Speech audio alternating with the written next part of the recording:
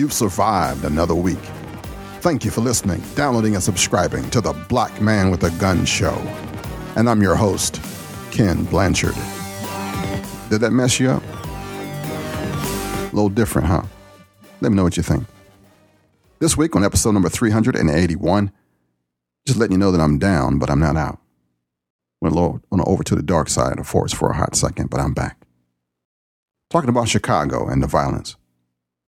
Got a little history for you with the NAACP. And after John Wayne leads us in the Pledge of Allegiance, we're going to get on with episode number 381 of a podcast that's been going since 2007 for the cool people in the gun rights community. I pledge allegiance to the flag of the United States of America and to the republic for which it stands, one nation, under God, indivisible, with liberty and justice for all. Depending on what snippet of the news you caught or what talking head you're listening to, things look pretty bad on the gun front. The truth is, violence is down nationwide from what it was last year. You may have heard about the numbers of people shot over the 4th of July weekend in Chicago, and that was just plain old nuts. Chicago is a great American city. I love Chicago for the people, the food, and the culture. It's the home of the style of blues music that I enjoy. It's a place where state legislature doesn't allow its citizens the right to keep and bear arms. They try their best to undo any freedom. And folks are used to it, so they vote it back in over and over again. Chicago doesn't have a gun problem. It doesn't. It has a gang problem. Actually, murders in Chicago as of today are 185 people. Yeah. Career politicians have successfully kept freedom of choice away from the law-abiding. Certain clergy have become famous advocating against the rights of honest people related to guns. Many people in Chicago don't understand the history of gun control like you do. Many people in the city do not understand that most of what has been said is not true about gun ownership and firearms. Criminals and career politicians prefer those that are unarmed. Banning guns doesn't and hasn't protected the children. Education does. Prohibiting firearms for the law-abiding doesn't put law-abiding people or law enforcement at risk. We are still responsible for our own safety. Criminals prefer unarmed victims. Gun ownership doesn't equal murder. You can own a firearm and be a devout Christian or Jew, atheist or agnostic. Gun control is based on racist roots. Over the past 5 years, Chicago has been the center of a lot of debates and even a great Supreme Court decision, where a friend of ours, an African-American senior citizen named Otis McDonald, was the plaintiff for a federal case that went to the Supreme Court. The spree of shootings in Chicago during the long holiday weekend reached 82 incidents and included 14 deaths, according to what the police reported. What hasn't been said that of those 14 fatalities, 2 were shot dead by police. Here in Washington, D.C., there's been 59 murders, and most because of domestic issues, not gangs. In Detroit, there have been 90 homicides. In Baltimore, it's 103. In Philadelphia, 119. In New Orleans, 70. In New York City, 120. In Memphis, 52. And all these numbers are down from what they were last year.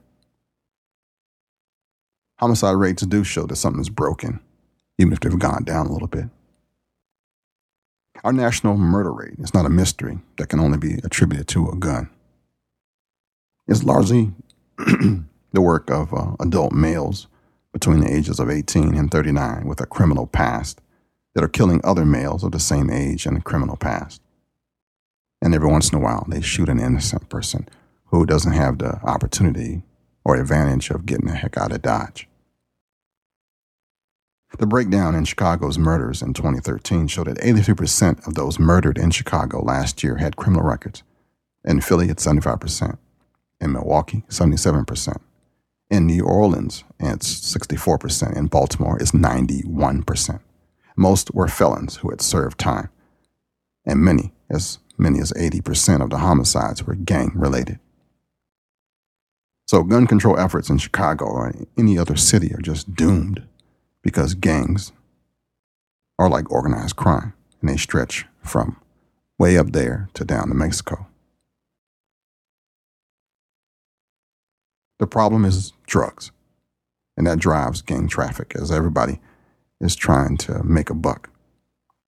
Those kids that are involved in it are drawn to the culture. They stay in it for the quick and easy cash and the loss of hope in the system that folks here in D.C. talk about like it works. And then they defend themselves and their turf when they're insulted by rival gangs. These people aren't shooting businessmen in the Loop or pretty boys from Lakeview. They're shooting other gang members, and they miss sometimes and hit children and innocent people, good people, who have to live in the drug corridors of the city on the south and west sides. There's a war going on, and the gangs of these young men who fight to control the streets. It's criminals killing criminals, and it's just horrible. The majority of homicide victims have extensive backgrounds, criminal backgrounds. That's just fact. That's my take on what's happening, and it's all backed up by stats, and the numbers don't lie. Gun violence is a misnomer. It's just violence. Being an armed citizen means having a gun with you all the time. Carrying a firearm every day requires a holster that is both concealable and comfortable. Whether you choose our Super Tuck Deluxe or Mini Tuck, you'll have the confidence that comes from being discreetly and comfortably armed, prepared to face unforeseen dangers. Crossbreed holsters are handmade in the USA, come with a lifetime warranty, and a 2-week try-it-free guarantee. Order your holster today at crossbreedholsters.com. Not too long ago, I got a call from somebody from the National Association for the Advancement of Colored People. You know, they're headquartered here in Baltimore, Maryland, and this attorney was recently just assigned there, and he was trying to make a difference, and he wanted to get a handle on the gun rights movement. He was doing his history, and he had studied on gun rights and the racist roots of the whole thing, and he says, how come nobody's talked about this? How come the National Association for the Advancement of Colored People is not on top of this thing, not really doing? And I just picked my bottom lip up off the ground, and I said, brother, let's talk. Well, I got him fired up and never heard from him again. I assumed that he probably got beat above the head and shoulders with a big stick and kicked out of there. But keep hope alive. You know, the whole NAACP, it's been around since 1909, and it's gone through a few changes. Just like our government, actually, and political parties and people. Stuff that we see today in 2014 isn't the way it was always. We are almost in a bizarro situation with just about everything. The race riot of 1908 in Springfield, Illinois, highlighted the urgent need for an effective civil rights organization in the U.S. And it was the reason, a catalyst, if you say, for the NAACP. It was started by a multiracial group of people. Mary White Ovington, she's a journalist. William English Walling and Henry Moskowitz, they all met in New York City in January of 1909. And they were trying to make this thing coincide with the birth of President Abraham Lincoln, but it didn't happen till 3 months later. It was actually founded February 12, 1909, by W.E.B. Du Bois, who I'll talk about in a minute, Ida B. Wells, Archibald Grimke, Henry Moskowitz, Mary White Ovington, Oswald Garrison Villard, William English Walling, and he was the last son of a former slaveholding family, Florence Kelley, a social reformer and friend of Du Bois, and Charles Edward Russell, who was known back then as a muckraker, who would probably be a blogger today. And he was also a close friend of Walling. And he acted as a chairman of the National Negro Committee back in 1909, which was the front runner to the NAACP. Back in May 1909, the Niagara movement took place, and folks emerged from that and called it the National Negro Committee. And the biggest thing back then was the anti-lynching deal and women's rights. Lynching was off the chain. I mean, it was, remember that song by Billie Holiday, Strange Fruit? There's a reason for that song. NAACP was actually incorporated in 1911, and the charter says to promote equality of rights and to eradicate caste or race prejudice among the citizens of the United States, to advance the interest of colored citizens, to secure for them impartial suffrage, and to increase their opportunities for securing justice in the courts, education for the children, employment according to their ability, and complete equality before law. That's all good stuff. Still valid today, which means the NAACP is still valid today. They keep the name because I want to know actually why they say colored people. For tradition. That's why. One of the people who started the National Association for the Advancement of Colored People, who was not like the folks that you have today in it, was a guy by the name of William Edward Burghardt Du Bois, better known as W.E.B. Du Bois. He was born February 23rd, 1868 in Great Barrington, Massachusetts, and he was a smart brother. He was the first African-American to earn a PhD from Harvard. Yes, he was from Harvard. He was. Well, this guy was trying to do a lot back in the day. And in 1903, Du Bois published his seminal work called The Souls of Black Folk. It was a collection of 14 essays. And he was really big on opposing the idea of biological white supremacy, vocally supported women's rights, and he served and started the monthly magazine called The Crisis. You ever hear about the race riots in Atlanta, 1906? Well, the Atlanta race riots, 1906, was a mass civil disturbance in Atlanta, Georgia, which began the evening of September 22nd and lasted until the 24th. An estimated 25 to 40 African Americans were killed, along with 2 confirmed European Americans. And the main cause for this rising tension between whites and blacks as a result of competition for jobs, black desire for civil rights, Reconstruction, and the gubernatorial election of 1906. That's the scholarly thing. But in doing some research, I saw that it also had to do with some black guy whistled at a white woman. That is still and always has been an issue in America. Hey, where are the white women at? Yeah, I did that. All right, taking from the Negroes and the Gun and the Black Tradition of Arms from our friend and brother Nicholas Johnson. W.E. Du Bois is quoted as saying, "I bought a Winchester double-barreled shotgun and 24 rounds of shells filled with buckshot.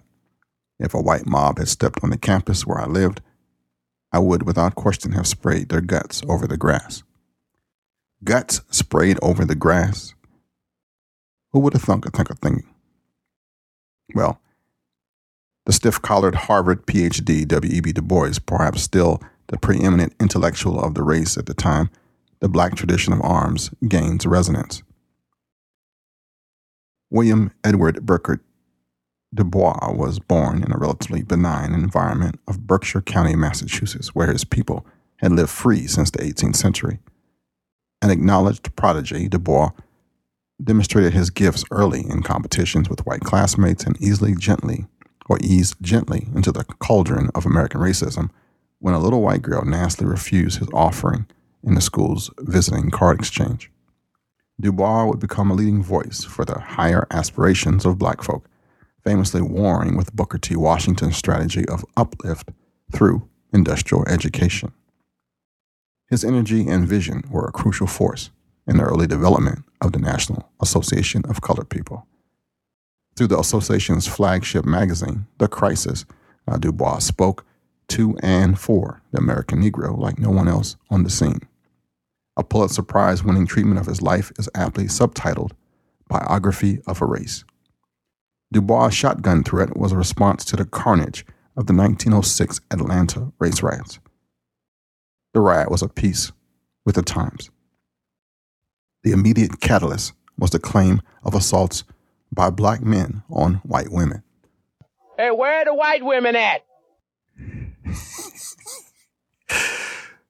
I keep putting that in there because as I have traveled, as I have spoken, as I have been around doing gun rights stuff, every time one of our white sisters gives me a hug, this is what I think about in my head, that they have hung people who look like me for less.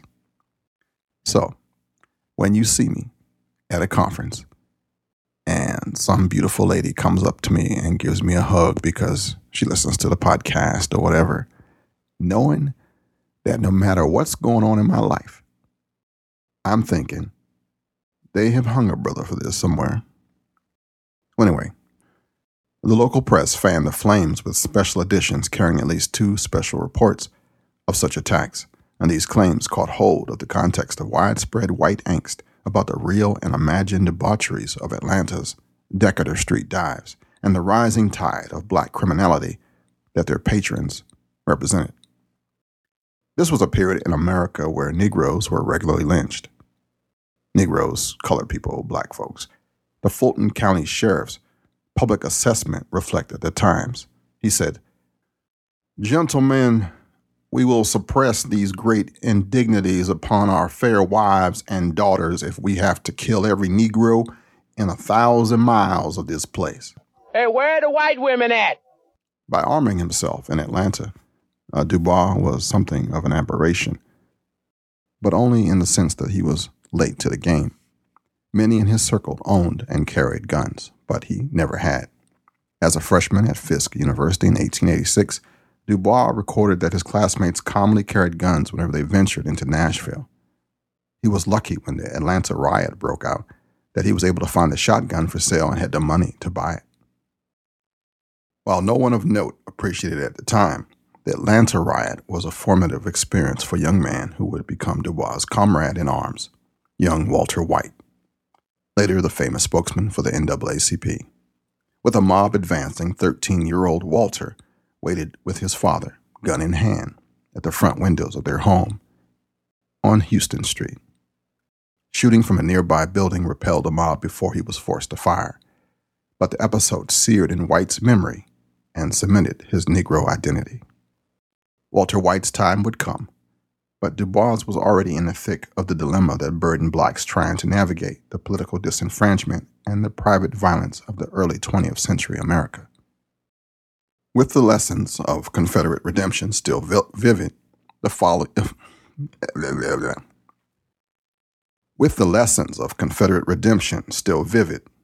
of political violence was evident, but the draw of self-defense against personal threats remained powerful.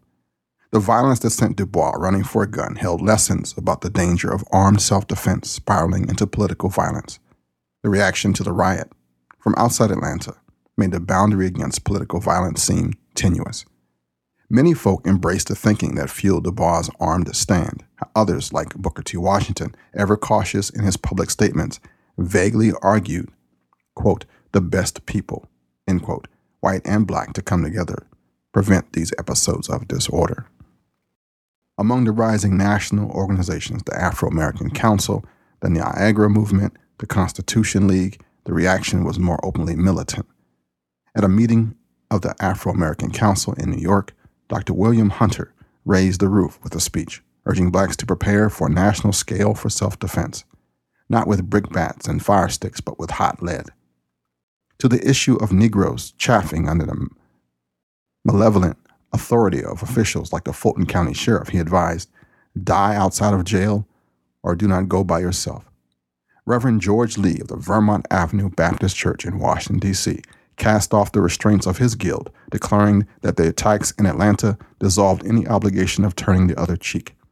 I preached peace after the Atlanta riots, said Lee, but don't misunderstand me. It was prejudice, not my religion. He continued when he said,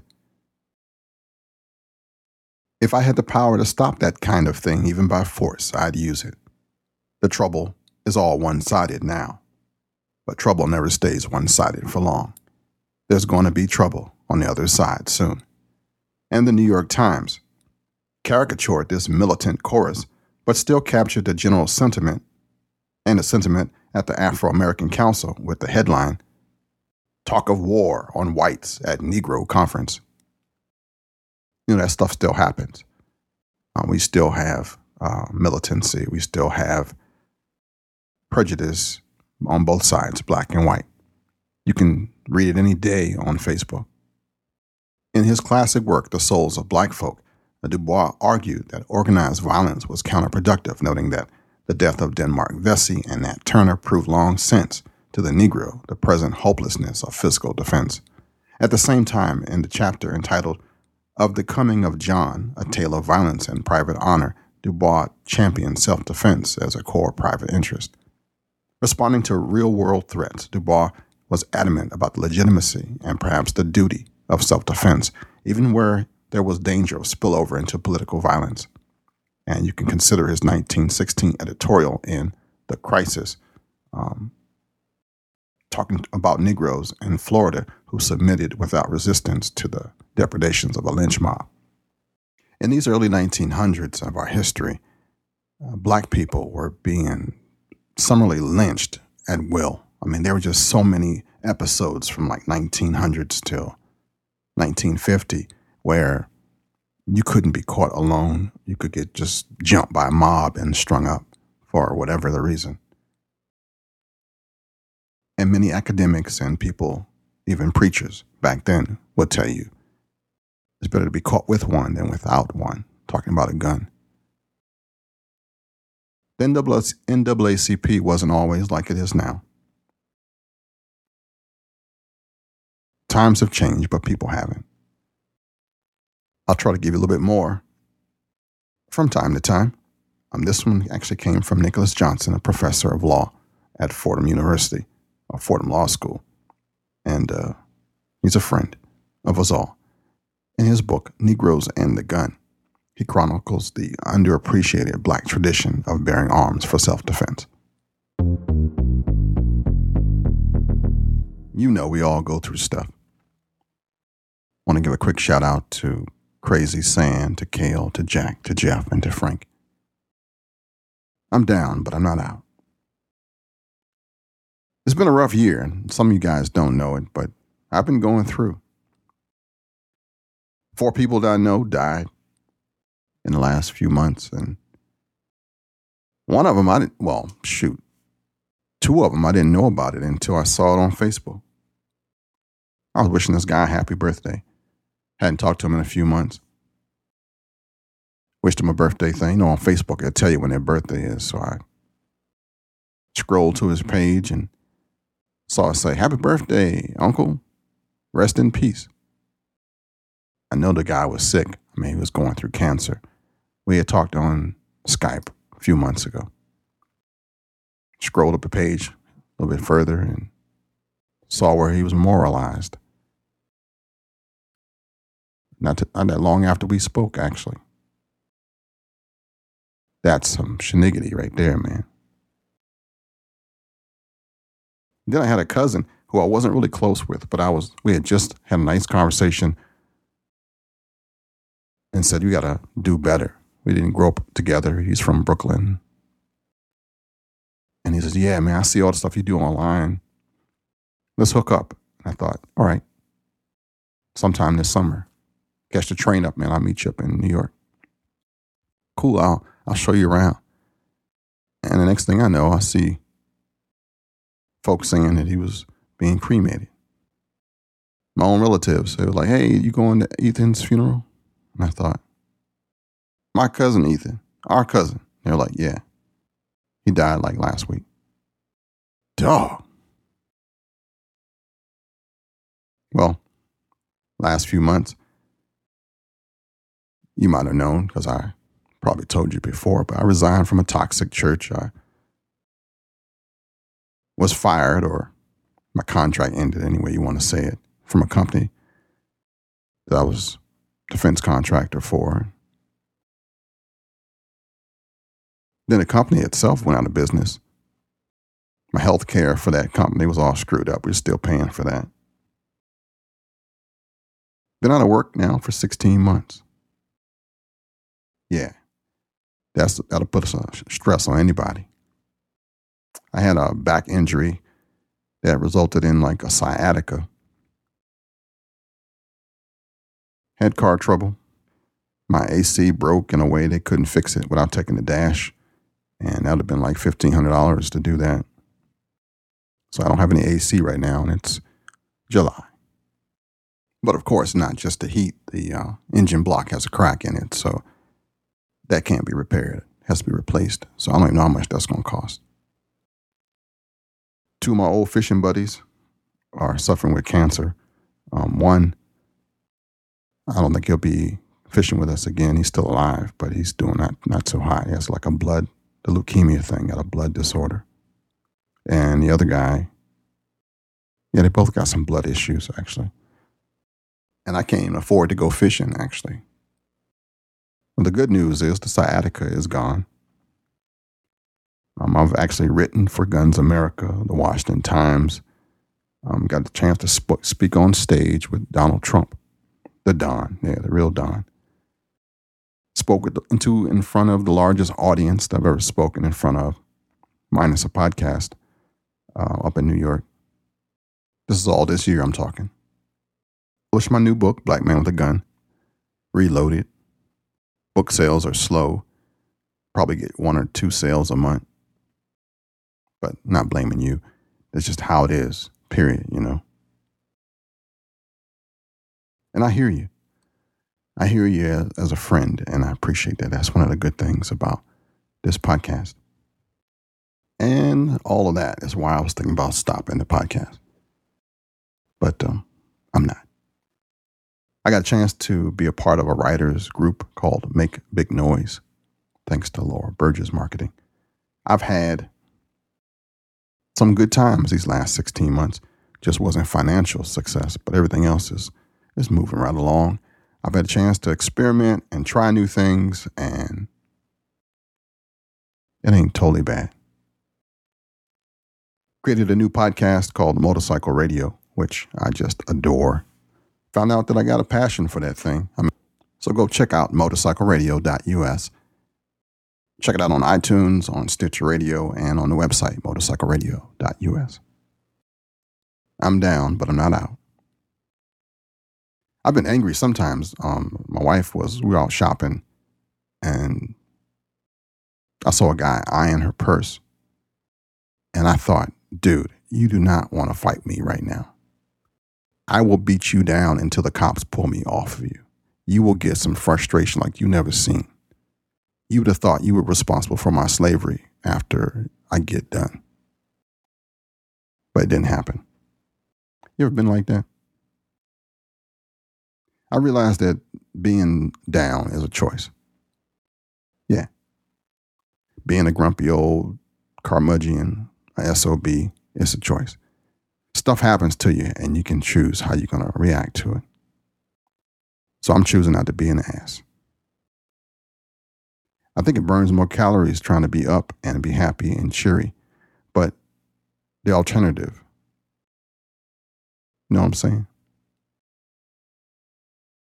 Vince Lombardi says, it's not whether you get knocked down, it's whether you get back up. I just want to say thank you. Black Man with a Gun show is not going anywhere as long as I got my patrons that are supporting the podcast. That's our newest thing on our donor page, supporters. You guys are the reason this thing's still alive, and Crossbreed Holsters, of course. Thanks for your encouragement. You don't know how much I need it sometime. If you want to become a patron, check out our Patreon support page at patreon.com/blackmanwithagun. So if you're going through something, your brother right here understands. And I've learned that it's just life.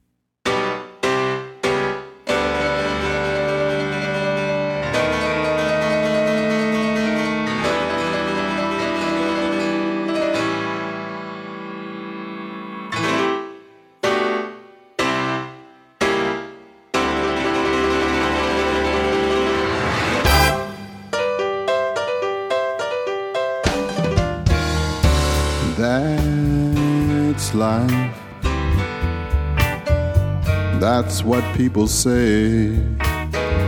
You're riding high in April, shot down in May. But I know I'm gonna change their tune when I'm right back on top in June. That's life. And as funny as it seems, some people get their kicks stepping on your dreams. But I can't let it get me down, 'cause this big old world keeps spinning round. I've been a puppet, a pauper, a pirate, a poet, a pawn and a king. I've been up and down and over and out, but I know one thing. Each time I find myself flat on my face, I picked myself up and got back in the race. That's life. I can't deny it. I thought of quitting, baby, but my heart just wouldn't buy it. 'Cause if I didn't think it was worth another try, I'd have rolled myself up in a big old ball and died. I've been a puppet, a pauper, a pirate, a poet, a pawn and a king. I've been up and down and over and out, and I know one thing. Each time I find myself flat on my face, I picked myself up and got back in the race. That's life. That's what people say. You're riding high in April, shot down in May. But I know I'm gonna change their tune when I'm right back on top.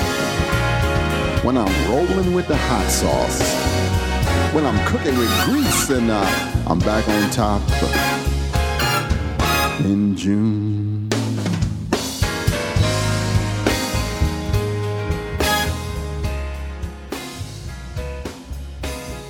I want to thank you for listening, downloading, and subscribing to the Black Man with a Gun show. If you like what you heard, not necessarily the song, but the podcast itself, please give me a 5-star review. The show notes can be found at episode number 381 at blackmanwithagun.com. Until next week, shalom, baby.